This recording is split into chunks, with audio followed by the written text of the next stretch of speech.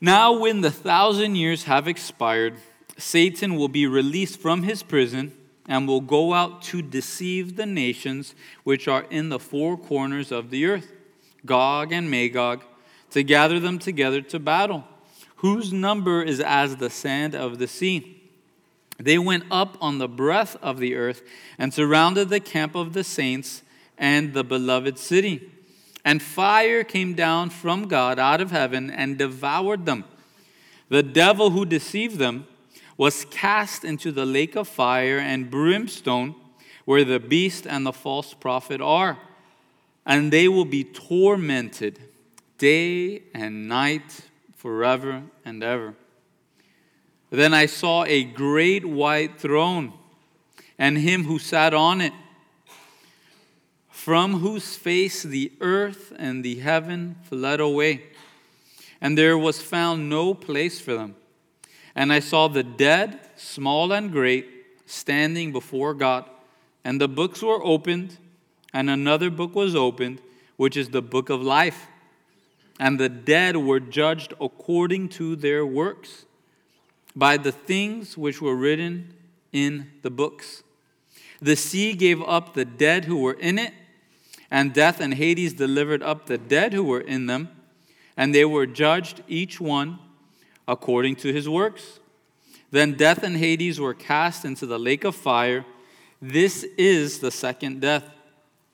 And anyone not found written in the book of life was cast into the lake of fire. We come here to the end of time. Truly, it's the end of time. The heavens are melted away, the earth, matter, it's all done away with. And it makes sense because we're going to be here looking at the great white throne judgment. And to think of billions of people being judged for all of their life's work. Again, maybe you like watching C-SPAN, but for others, right, it might be a little boring to watch. Imagine billions of people being judged for their entire life's work. So it makes sense that at this point, time is done away with. Heavens are done away with. Earth is done away with. All matter is done away with. Time-space continuum, DeLoreans, whatever your time travel vehicle of choice, right? It's done away with. All of that is dead and gone. And now all of humanity will be judged.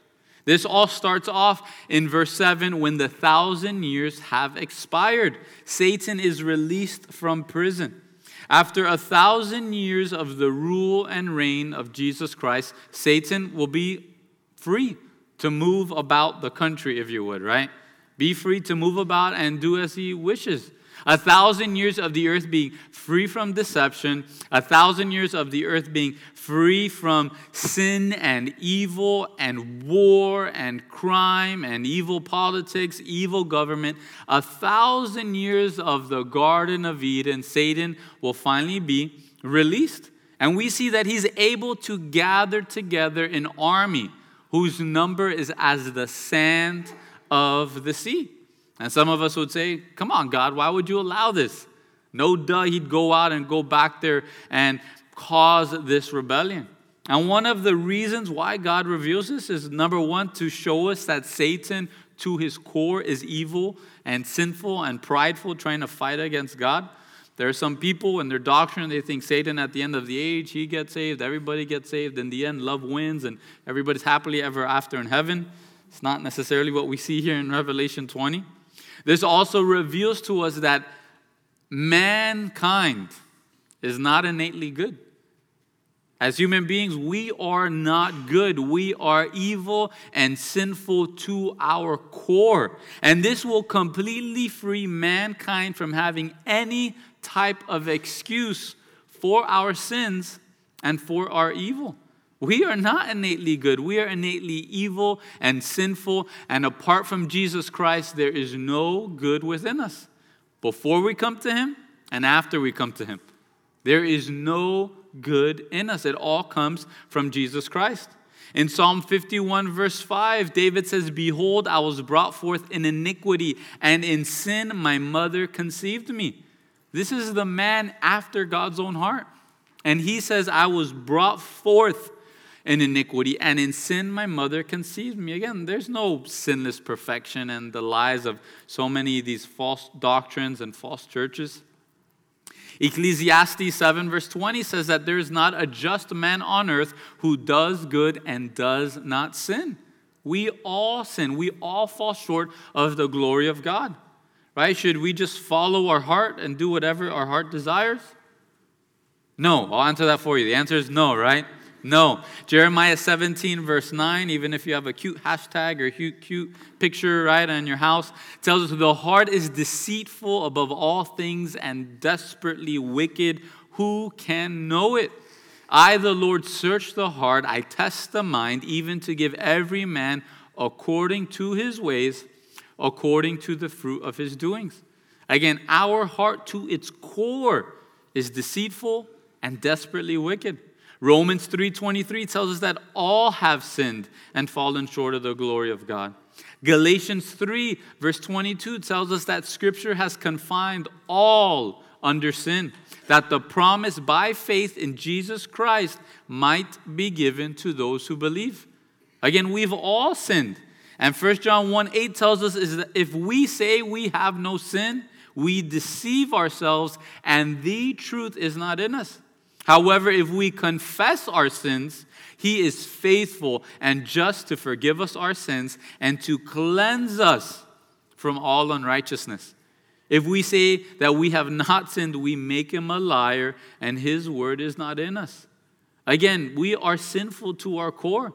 And any man that says that they are not a sinner, any man that says that they're a good man has no part in the kingdom of heaven, no part in the kingdom of God. And at the end of these 1,000 years, when mankind turns in rebellion against God and against our perfect King Jesus, it will put the sinfulness of humanity out on display for all to see. You see, if we're honest, we are all professionals at shifting the blame, right? I don't know about you, but I'm pretty good at it, right? Get in any type of argument with my wife, there's no way it could be my fault, right? It can't be me. It has to be her. We are so good at it. You see two kids, they get in trouble. Whose fault is it, right? They both point the finger at the person next to them. Since Adam and Eve, since Adam blamed Eve, then Eve blames the serpent, we are professionals at shifting the blame. You see, there'll be no more room to say, I am this way because of my family. I am this way because of my upbringing. I am this way because of my financial status. Again, the lies of the world around us thinking that truth is relative depending on someone's story is an absolute lie. We shift the blame. It's because I had too much money, I didn't have enough. It's because I had one parent. It's because I had two parents. It's because I had no parents. No, we are sinners to our core. And we need to realize that and then ask for God's mercy in and through the death and blood and resurrection of Jesus Christ. Again, 1,000 years of no Satan, 1,000 years of no war, 1,000 years of no violence and no crime, 1,000 years of no shark attacks, right? 1,000 years of no dog bites. The animal kingdom is perfect. Little babies playing with cobras, right? Crazy to think about. And yet mankind will still rebel against God, as many as sand on the sea. In verse 9, it tells us they went up on the breadth of the earth and surrounded the camp of the saints and the beloved city. And fire came down from God out of heaven and devoured them. So we see here they surround the city of Jerusalem. They surround the capital city of Jesus Christ, that Davidic covenant, that promise that God makes to David, that there'll be a king ruling and reigning from his lineage for all of time. Jesus is there ruling in Jerusalem. Satan gathers this army, the enemies of God, all gathered together. But it's not much of a battle. Not that much of a climactic ending, right? Simply put, fire came down from God out of heaven and devoured them completely. Then in verse 10, the devil who deceived them was cast into the lake of fire and brimstone where the beast and the false prophet are. And they will be tormented day and night forever and ever. Right now, the devil, Satan, the accuser of the brethren, the liar, the deceiver, will be thrown into the lake of fire, the same location where his two buddies were thrown into 1,000 years earlier. You see in Revelation 19, verse 20, a page to your left, or there in the left of your Bible, Revelation 19, verse 20 says, "Then the beast was captured, and with him the false prophet who worked signs in his presence, by which he deceived those who received the mark of the beast and those who worshipped his image. These two were cast alive into the lake of fire, burning with brimstone." So this is 1,000 years earlier. This is before Jesus begins his 1,000-year millennial reign here on earth. And yet, here in Revelation 20, verse 10 tells us that the beast and the false prophet, they are still there. What this reveals to us is the reality of hell being an eternal consequence. Again, there's so many lies out there today. Some people say, okay, if you're saved, you'll go to heaven. If you're not saved, you'll die. You'll go through a little bit of torment, and then you'll just simply cease to exist. Your soul will burn up in hell, and then you'll just cease to exist, and that's it. That's not biblical. John Trapp calls it another hell in the midst of hell. That there's no break from this torture. There's no stopping this pain. And the weight and the reality of pain, torture, and punishment, it's a lot to bear. As human beings, many of us, we've gone through our fair share of pain or torture or punishment. Every mom here has gone through it, right? 9 months of it, right? Pain, torture, and punishment. And lots of times the moms, right, you got to settle your wife down. Is this going to be forever? No, honey, it's not going to be forever, right? Just a few more months. But ladies, imagine if that was the rest of your existence with no baby at the other end there. Just pain and torture and punishment for the rest of eternity. It takes it to a whole nother level. It's not just a year of pain and torture or 10 years or 20 years or life in prison. It's forever and ever, day and night, there will be torment. The torment here takes no break. Your torturer doesn't get tired. It is for the rest of eternity. Here on earth, we can serve a certain sentence. We can apply for parole. We can make a plea deal. There's no such thing in hell. We make that deal today when we humble ourselves and cry out to God and say, Jesus, are you willing to take me? You saved me. You died for me. You took my sins. You took my wrath. Are you willing to take me? That's now, today, when we can make the plea deal to not have to experience this torment for all of eternity. John Walvoord, he says, forever and ever. There would be no way possible in the Greek language to state a more emphatic way of the everlasting punishment of the lost here in mentioning both day and night and the expression forever and ever. It is literally to the ages of ages. You see, friend, we are eternal beings. Every single one of us will live forever. It's not just legends that live forever. All of us live forever, right? All of us live forever. But we decide today, where will we reside? Where will our home be? Will it be in hell and torment for all of eternity? Or will it be in heaven and life and that abundantly for all of eternity? Then in verse 11, right, scene change. John sees something different.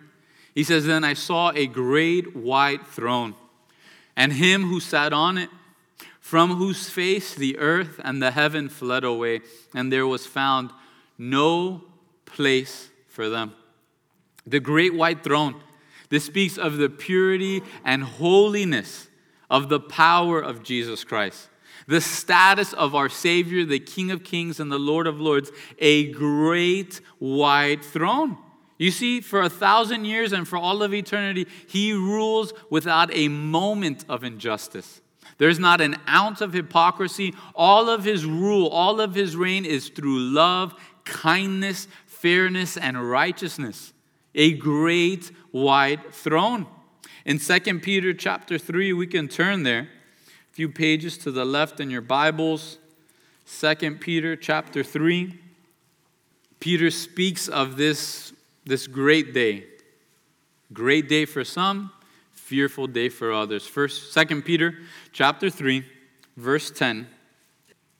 He says, "But the day of the Lord will come as a thief in the night, in which the heavens will pass away with a great noise, and the elements will melt with fervent heat. Both the earth and the works that are in it will be burned up. Therefore, since all these things will be dissolved, what manner of persons ought you to be in holy conduct and godliness, looking for and hastening the coming of the day of God, because of which the heavens will be dissolved, being on fire, and the elements will melt with fervent heat? Nevertheless, we, according to his promise, look for new heavens and a new earth in which righteousness dwells. Therefore, beloved, looking forward to these things, be diligent to be found by him in peace, without spot and blameless." Again, all of this earth, all of the heavens will melt away. Matter itself will be done away with. This judgment happens, and then God will instate the new heavens and the new earth. When this judge appears upon his throne, earth and heaven begin to be rolled away, begin to melt away. And all of mankind will be judged by the very one who died for our sins, the one who has borne our griefs and carries our sorrows. The one who was smitten by God instead of you and instead of me will one day judge all of mankind. The one who was wounded for our transgressions, the one who was bruised for our iniquities, will stand and judge each person moment by moment. Every second of their life will be judged by him. The chastisement of our peace was upon him, and it's by his stripes we are healed. What will that moment be like? It says that from his face the earth and the heavens fled away, and there was found no place for them. Right? Think to yourself, what will we have to say when we see Jesus face to face? What will you have to say? When you see the face of the one seated upon that great white throne, what will we have to say? I think, how do we respond when you haven't seen someone's face in a long time, right? When you haven't seen someone in a long time, how do you respond? I believe oftentimes it has to do with either how much we love that person or what was our last interaction like with that person, right? I think that changes the way we respond when we see that face again. For some people, it's that high school reunion, right? That 10-year reunion, 20-year reunion, 30-year reunion. Should I go to the reunion? I don't know. That's between you and the Lord, right? But I think you want to go depending on your last interactions there. Depending on your last interactions there, and maybe now where you're at today. When someone owes you money, how do you respond when you see their face, right? Haven't seen them in a long time. That guy owes me money, right? How about when you owe them money, right? How do you respond when you see that face, see that person? The last time you were with them, that awkward moment, you put your foot in your mouth, and now you see them again, right? And you're trying to hide. How about the love of your life when you haven't seen her in a while? You haven't seen him in a while, right? The different reactions we have. I was gone this weekend from the family. I couldn't wait to see my wife. Couldn't wait to see my kids. What will you be like when you see him face to face? What will this moment be like for you? The face which will cause the earth and the heavens to flee away. How will you respond when you see him there at the beginning of eternity? Take a moment. Pray, Lord, help me. Help me to detach from this very moment. Help me to detach from Miami at 11:50. And Lord, help me be in that moment, in that place at the end of time when you will see Jesus face to face. What will your response be? What emotions come to mind? Is there peace there in your heart? The one you love, the one you long for, the one you've done so much for? Will there be shame? Will there be fear? Will there be timidity, right? The same face that was once despised and rejected by men. The face that we once, Isaiah 53:3 tells us, we hid our faces from him. We were ashamed of him and we turned our faces away from him. The very face who had his beard ripped out, the face that was filled with spit, with shame, and he didn't hide himself from it. Isaiah 50 verse 7 says it's the same face that set himself as a flint towards the cross because he knew he would not be ashamed. The same face that was marred more than any man, beaten beyond any human recognition, Isaiah 52:14 tells us. That same face you and I will have to come face to face with. The same face, Mark 14:65 tells us that some began to spit on him, some began to blindfold him, and some began to beat him, saying, prophesy. And the officers struck him with the palms of their hands. Prophesy and tell us who hit you. That same face will judge all of mankind. And how will you and I respond? How will we respond? Charles Spurgeon says, behold the terror of Christ's majesty. And what will you do in that day? You who did spit in his face. You who did despise him. What will you do in that day? Suppose the great judgment day had already come. Suppose that great white throne was just over yonder. And that when this service is over, you would have to appear before all the risen dead before your judge. How will you respond? One would say, I have refused him. How dare I look in his face? Another would cry, he drew me once to him.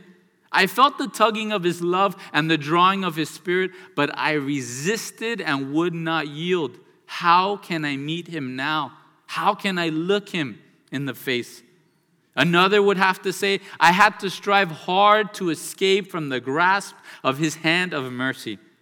I stifled conscience and I went back into the world. You will all have to look into that face, and that face will look at all of you.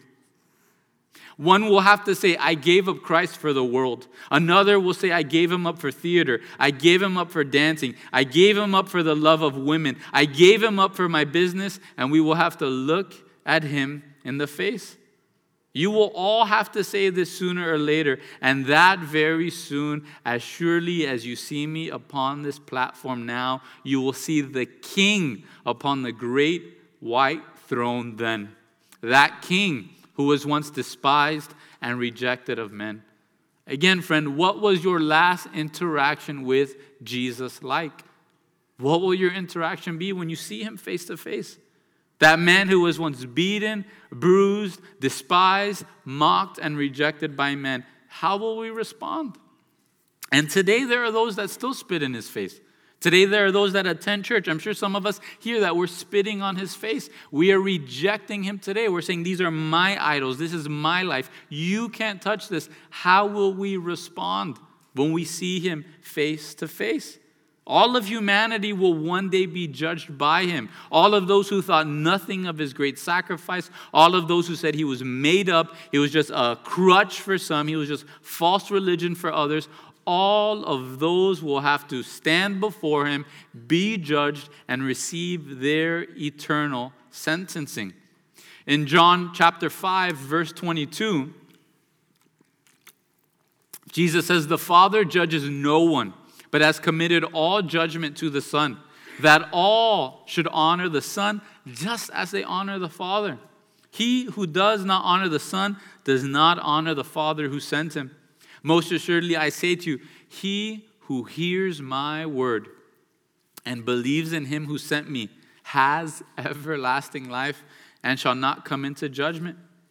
You see, friend, I beg of you, I plead with you, if you're not sure what that moment will be like for you, you can cry out to him today.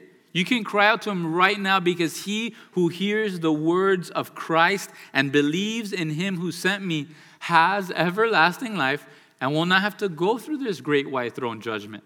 This judgment is just for the dead, those who died separate of a relationship with Jesus Christ. That's who this judgment is for. We're going to see in a moment, hey, we have our own judgment too. We have our own sentencing. We have our own rewards or lack thereof as well. But the first great judgment, the first question is, are you found in Jesus Christ? Are you a disciple of Jesus Christ? It's not going to be, are you a Calvary Chapelite? How often did you attend Calvary Chapel Miami? The question is not going to be, did you serve in kids ministry or in parking lot or not? The question is not going to be who you voted for, what you spend your money on. The question will be, are you a disciple of Jesus Christ? It's a great question for us today. He's not just an insurance policy. There are many people that look to Jesus Christ and the Bible simply as an insurance policy. Hey, if hell exists, at least I paid for this insurance, right? I paid my deductible. I won't have to go through hell. It doesn't work that way. It's his disciples.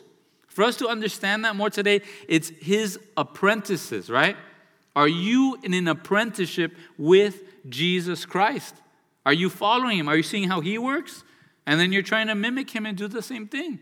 Are you trying to listen to him? Are you trying to pay attention to him? And then are you trying to act like him on your own? Do you have that desire, that hunger for your master to say, well done, good and faithful servant? You're learning. You're beginning to act like me. You're beginning to love like me. Because if you spend no time with Jesus, such a warning to us, those who will say, Lord, Lord, did we not do these things in your name? We served you. We've done miracles for you. We've done all this in your name. And Jesus will respond to them, depart from me, for I don't know you. I've never known you. You were never in an apprenticeship with me. You just wanted me as insurance. You just wanted to use me. You just wanted to use me to give you a white picket fence and the perfect family and the perfect home, but you wanted nothing to do with a relationship with me. What a warning to us. And there's going to be no hiding, no fleeing from the judgment to come. It tells us right here, there was found no place for them to hide. Again, I love kids so much. Sometimes when you want to hide, when they want to hide, right? How do they hide from their parents oftentimes when they're little? Right? If I can't see you, you can't see me, right? We're all good here. That's not going to work out. There's going to be no place to hide. For every single human being, all roads will lead to an appointment with Jesus Christ. All roads will lead to an appointment with Jesus Christ. Will that bring us joy and gladness? Or will that bring us shame and fear within our heart? Again, we choose today where that road leads, whether it leads to life and life everlasting, or if that road leads to death and that everlasting. The bride of Christ will not go through the great white throne judgment because we will be judged based upon the death of Jesus Christ on the cross. If we're here today and we say by faith in Jesus Christ, by the grace of God alone, it's only because of his goodness I get to go to heaven. I'm going to be right with him. We don't have to go through the great white throne judgment. We sung it earlier today, that song, Before the Throne of God Above. One stanza says, because the sinless Savior died, my sinful soul is counted free. For God the just is satisfied to look on him and pardon me. This is where salvation is at. It's not in church attendance or any other thing, in our works or our righteousness. Salvation is found in God looking upon Jesus Christ and his wrath upon sinless perfection and saying, all right, that's Zach's wrath. That's the wrath that was due to Zach and his sins. Colossians 3:3 tells us, for you died and your life is hidden with Christ in God. 1 John 2:2 tells us that he himself is the propitiation for our sins. And not for ours only, but also for the whole world.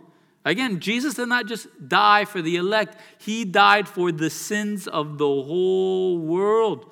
1 John 4:10, in this is love. Not that we loved God, but that he loved us and sent his son to be the propitiation for our sins. Romans chapter 3, verse 23. We read this earlier. It says, all have sinned and fallen short of the glory of God. That's the bad news. What's the good news?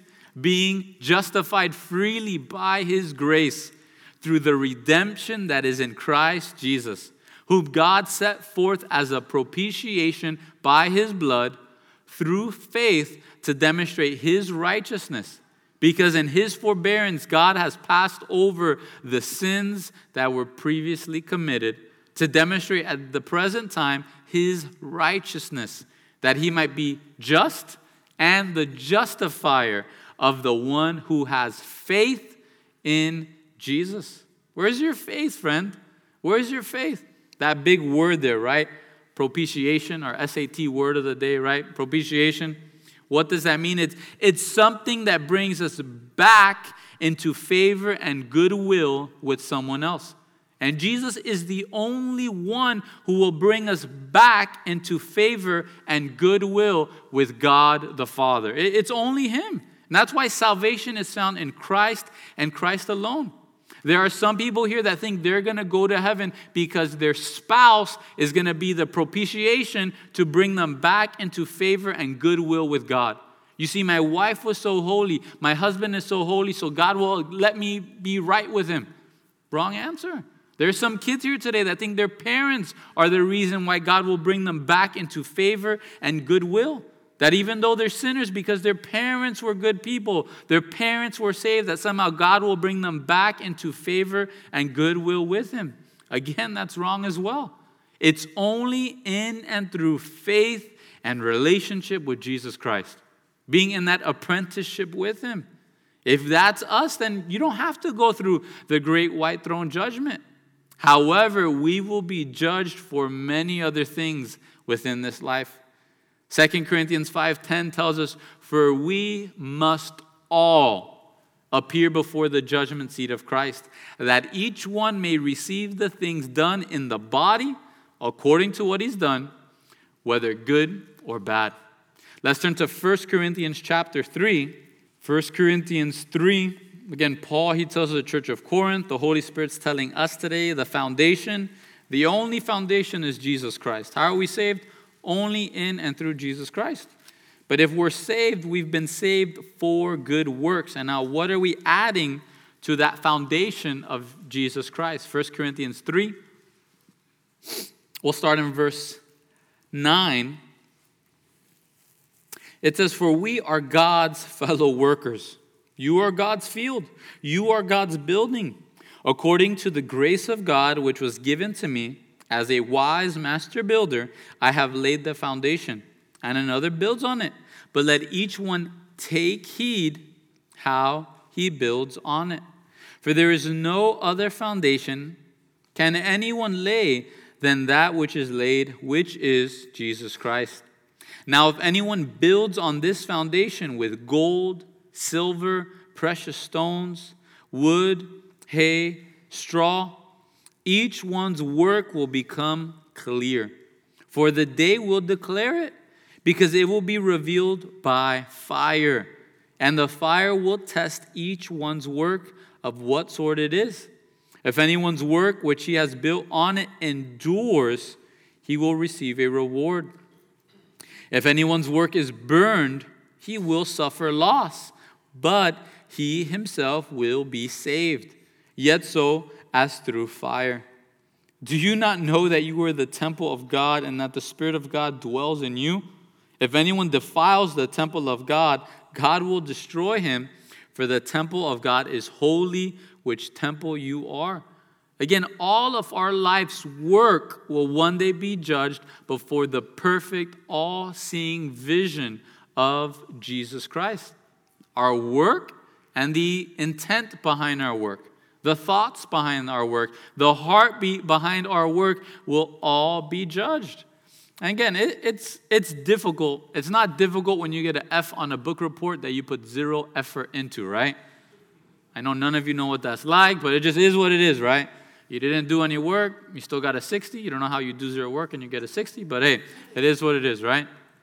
It's a whole nother thing to think of yourself putting in hours and hours and days and weeks of sleepless nights to turn in this huge project and receive a failing grade.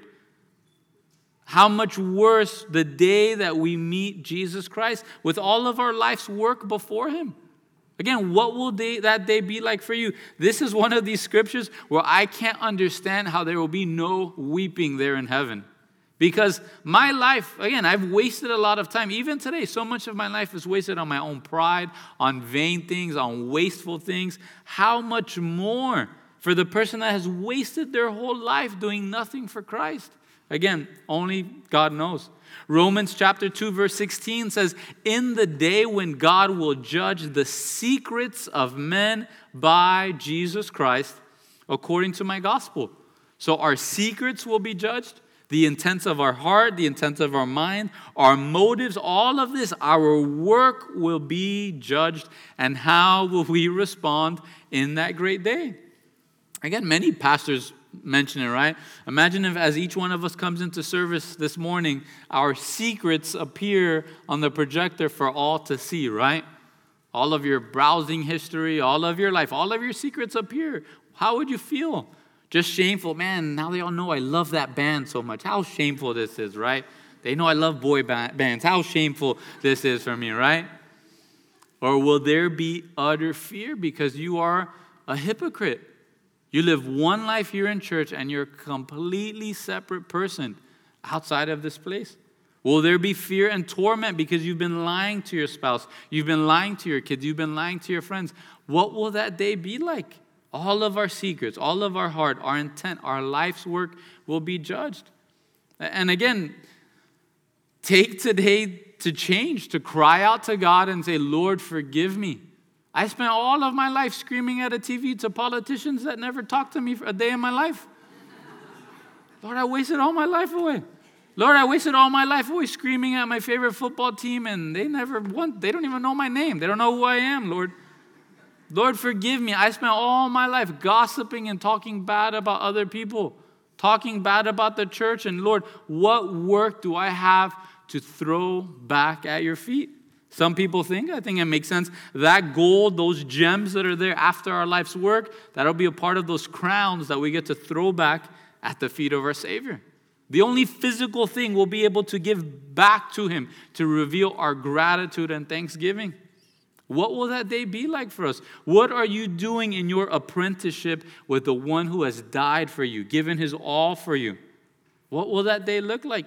Verse 12, and I saw the dead, small and great, standing before God, and the books were opened. And another book was opened, which is the book of life. And the dead were judged according to their works by the things which were written in the books. Again, death is the great equalizer. In death, no one's talking about, hey, when I was alive, you know how much money I used to make, right? There's no conversations like that. You know what kind of car I used to drive when I used to be alive, right? There's no conversations like that. Both small and great, the most powerful and popular person and the absolute nobody that no one ever knew. If they're apart from Jesus Christ, all of them will be judged. Again, all the dead, they don't have their eternal bodies yet. They are brought here, given the eternal body, right before they stand before the judge and before all the books being opened. Again, notice their posture and the position of all the dead, both small and great. They are standing before God. There's no time here to give their side of the story. There's no time here for them to say, it's because of my parents, it's because of America, it's because of the home I came from, it's because of X, Y, or Z. There's no time for this.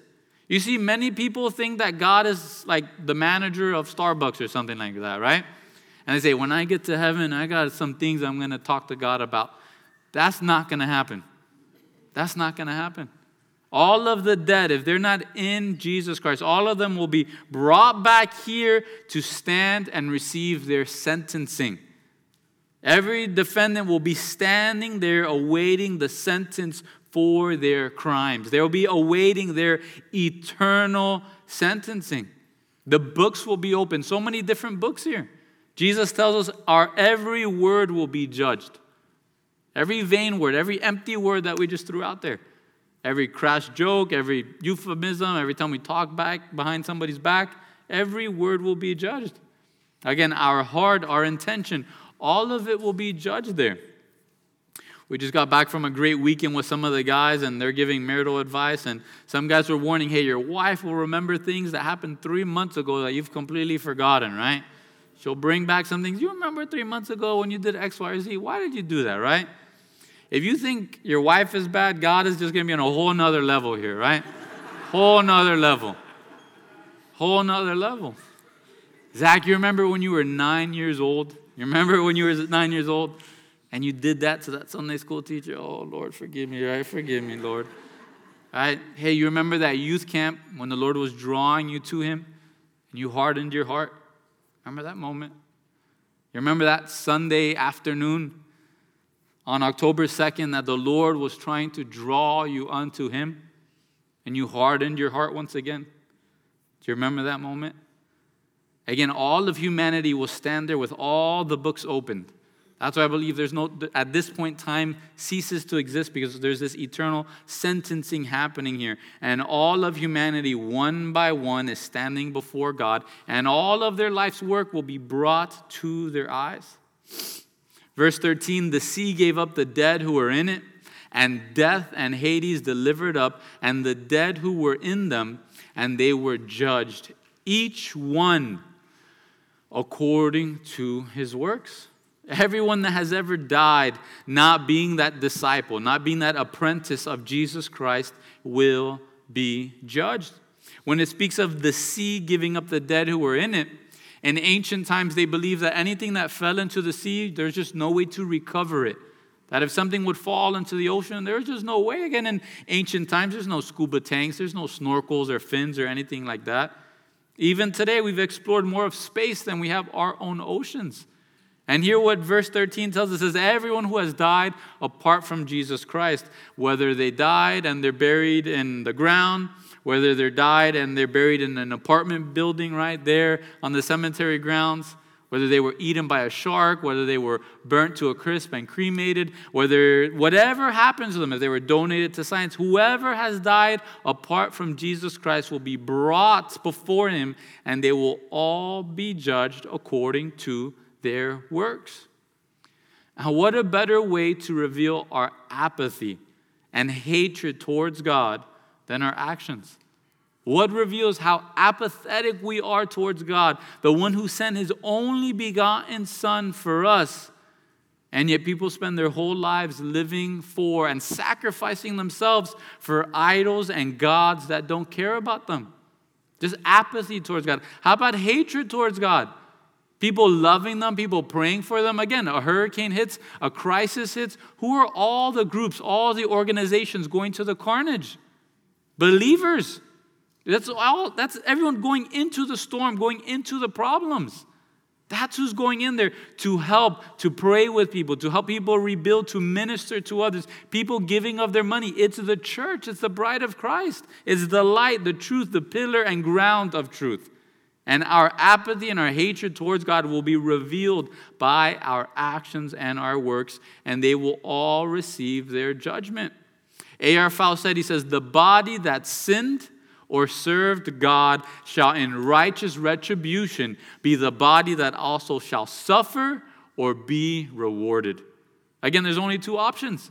We are either in sin or we're serving God. There's no middle ground. Either we're serving God, we're that living sacrifice, as Romans 12 tells us, living sacrifice, holy and pleasing to God, or we are in sin. We're not about our Father's business. And depending on how we've lived this life, we will either suffer or we'll be rewarded. Oftentimes Jesus says, right, well done, good and faithful servant. Enter into the joy of the Lord. Here's your reward. You were faithful with 1. Here's 2. You were faithful with 5. Here's 10. You're faithful with 10. Here's 20. But to those who wasted their life away, Jesus, right, perfect love. We'll read a couple of red letters in our Bible later. He says, grab him and throw him into outer darkness where there will be weeping and gnashing of teeth. Verse 14 and 15 says, then death and Hades were cast into the lake of fire. This is the second death. And anyone not found written in the book of life was cast into the lake of fire. You see, the final enemies of Christ and His church will be thrown into hell for all of eternity. Death itself thrown into hell for all of eternity. Then Hades, this word in the Hebrew, which is Sheol, it's literally the place of the dead, or the grave itself, will be thrown into eternal hell. This holding place, if you would, for those who have died but are not in Jesus Christ. They're there in this place. There's still torment, there's still torture, but they're awaiting their eternal sentencing. This place will be thrown into the lake of fire for all of eternity. And can you imagine? Take a step back and imagine having no more fear of death. No more fear of death. Take a step back and imagine no more fear of hell. No more fear of wicked men for the rest of eternity. Imagine that moment, right? How much peace will be there for us? No more death, no more hell, no more wickedness, no more Satan, no more lies, no more deception. Only peace with God. The thing is, this peace will only be for those whose names are written in the book of life. For everyone else, their fears will be realized every moment for the rest of eternity. Again, a great decision here for us. Is our name written in the book of life, or are we not sure? Alford, he says, as there is a second and higher life, so there is also a second and deeper death. And as after that life, there is no more death, so after that death, there is no more life. Again, it's for eternity. It's not just for a moment and then you just dissolve into nothingness. No, it's for all of eternity, pain and torture and judgment. But we don't have to go there. Again, I think it was Joel that was saying this is the biggest regret, that we don't have to go through. This is a judgment we don't have to go through. Everything is happening to cause us to not have to go through this. It's only through our pride and arrogance and hatred towards God, our love for money, our love for this world, our love for pleasure that keeps us from accepting this free gift of eternal life. John Trappe says, the devil and the damned have punishment without pity, misery without mercy, sorrow without succor. That means sorrow with no relief, crying without comfort, mischief without measure, and torments without end and past imagination. Again, hell is a horrific place to be. Think of the worst place to be here on earth, and that's nothing in comparison to hell for all of eternity. But again, no one has to go there. God doesn't send anyone there. Mankind, in their pride and arrogance and their hard heart, they choose each and every day to spend the rest of their life there. Let's turn to Matthew 25. Matthew 25, you see here in the New Testament, no one speaks of eternal hell more than Jesus Christ. There's no one who speaks about hell lasting for all of eternity more than Jesus Christ. Love itself is speaking here and warning people. That's why he loves us. He's warning us of what's to come if we don't make that decision to be his disciple, to make that decision to say, Jesus, you died in my place. You took my wrath, and from here on out, I want to live for you. He's warning us. Here in Matthew 25, if you have a red letter Bible, you'll see these red letters here, these red words. These are the words of Jesus Christ. Matthew 25, we'll start in verse 31. It says, when the Son of Man comes in his glory, and all the holy angels with him, then he will sit on the throne of his glory. All the nations will be gathered before him, and he will separate them one from another, as a shepherd divides his sheep from the goats. And he will set the sheep on his right hand and the goats on his left. Then the king will say to those on his right hand, come, you blessed of my Father, inherit the kingdom prepared for you from the foundation of the world. For I was hungry, and you gave me food. I was thirsty, and you gave me drink. I was a stranger, and you took me in. I was naked, and you clothed me. I was sick, and you visited me. I was in prison, and you came to me. Then the righteous will answer him, saying, Lord, when did we see you hungry and feed you, or thirsty and give you drink? When did we see you a stranger and take you in, or naked and clothe you? Or when did we see you sick or in prison and come to you?' And the king will answer and say to them, 'Assuredly, I say to you, inasmuch as you did it to one of the least of these, my brethren, you did it to me.'" Again, there's a lie coming after so many people that all of Christianity is about how Christians deal with unbelievers. And that's a big part of it, but it's a lie and manipulation tactic from the devil. Even Jesus tells his disciples, "The poor you'll have with you always." What's your relationship like with me? And here Jesus says, "Did it to one of the least of these, my brethren, you did it to me." What is your relationship like with other Christians, with other believers? It's important for us to feed the poor. It's important for us to give to the poor, to feed the hungry, to be there for the widow, to be there for the orphan. But how much more are we there for the poor, the widow, and the orphan of our brothers and sisters in Jesus Christ? It's all over 1 John. Read 1 John. It's a quick read. It's all about, do you love the Lord your God? Do you obey his commandments? And do you love the body of Christ? Do you love being here at church? Do you love being at church, not just to hear nice music, not just to hear an okay teaching, right? But to be with God's people. Is that what brings you joy? Or do you get here late on purpose and you leave before the last song because you don't want to deal with any people? That's not the right heart.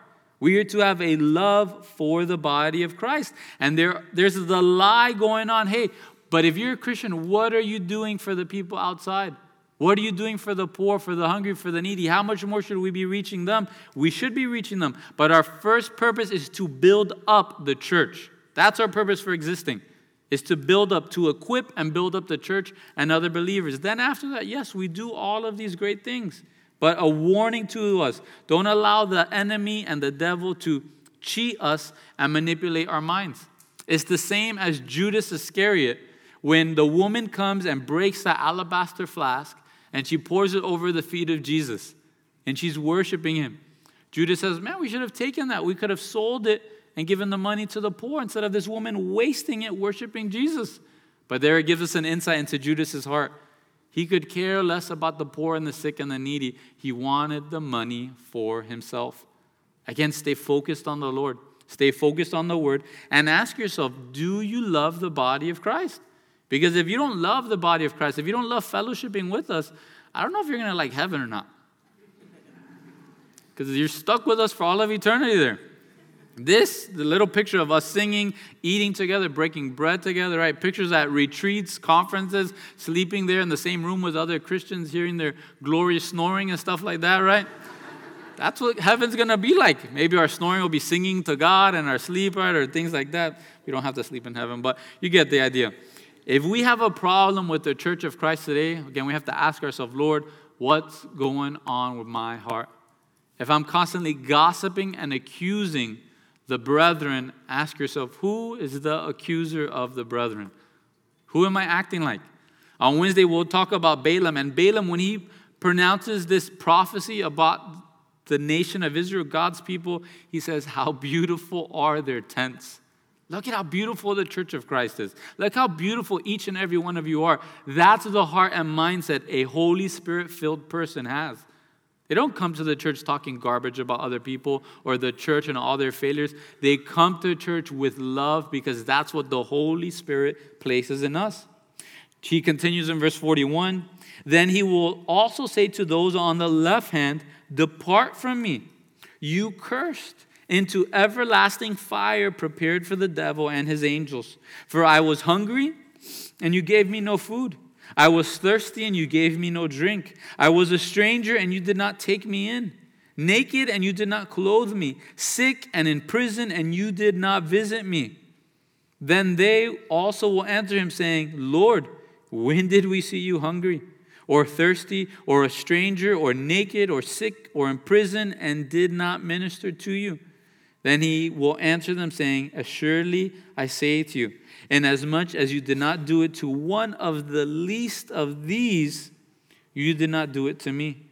and these will go away, red letters, the words of our loving Savior who gave his life for us, beaten and bruised for my sin and my transgression. He says, and these will go away into everlasting punishment, but the righteous into eternal life.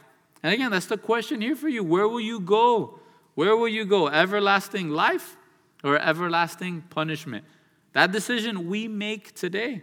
We make that decision today who we will serve. So again, the first question, how will you respond when you meet Jesus Christ face to face? Take that moment, right? Before the football game starts, before you do something later today, take 5-10 minutes and just meditate, saying, Lord, how will I respond to you in that day? Take yourself to that place. At the end of the rapture, at the end of the 7 years, at the end of the 1,000 years, take yourself to that place when you meet him face to face. And is your heart filled with hope, filled with joy, filled with gladness? Or is there some fear right now? Some concern? I encourage you to come up front and pray. Pray with one of the pastors, worship team. You can come up. Again, as we close, how will you respond in that day? All you have to do is cry out to him. That's the great thing. There's a court in heaven, and there's two options. Either we come to God and we say, God, I am guilty of my sins. I deserve hell. I am guilty as charged. And when we come to him and say, Lord, I'm guilty, I'll do whatever you want to do, then we get to come in and through faith in Jesus Christ. Yes, Jesus, he's the one who died for me. He took my wrath. He took my pain. He took my punishment. Those 3 hours there on the cross, he took my eternal punishment so that if I die with him in this life, I can live with him eternally in heaven. But if we come to this courtroom and say, it's not about Jesus Christ. I'm not that bad. Look at my church attendance. Look, I'm better than so-and-so. I'm better than this person. I'm better than that person. Again, this is what awaits for you. And the second thing to think about is, what will your life's work look like? That moment when all of your life's work is judged, what will it look like? What will remain? Will there be any regret? You could change that today. You look at Paul, you look at Saul, he made up for lost time. He said, Lord, I wasted so much of my life seeking this dead religion. Lord, from here on out, I'm going to live for you. I'm going to labor more abundantly than all of them and pour my life out for the cause of Christ. We can make those decisions today. We're not just stuck to the past. Christ, he wants to save you. He wants to bring you into him and change your life from here on out.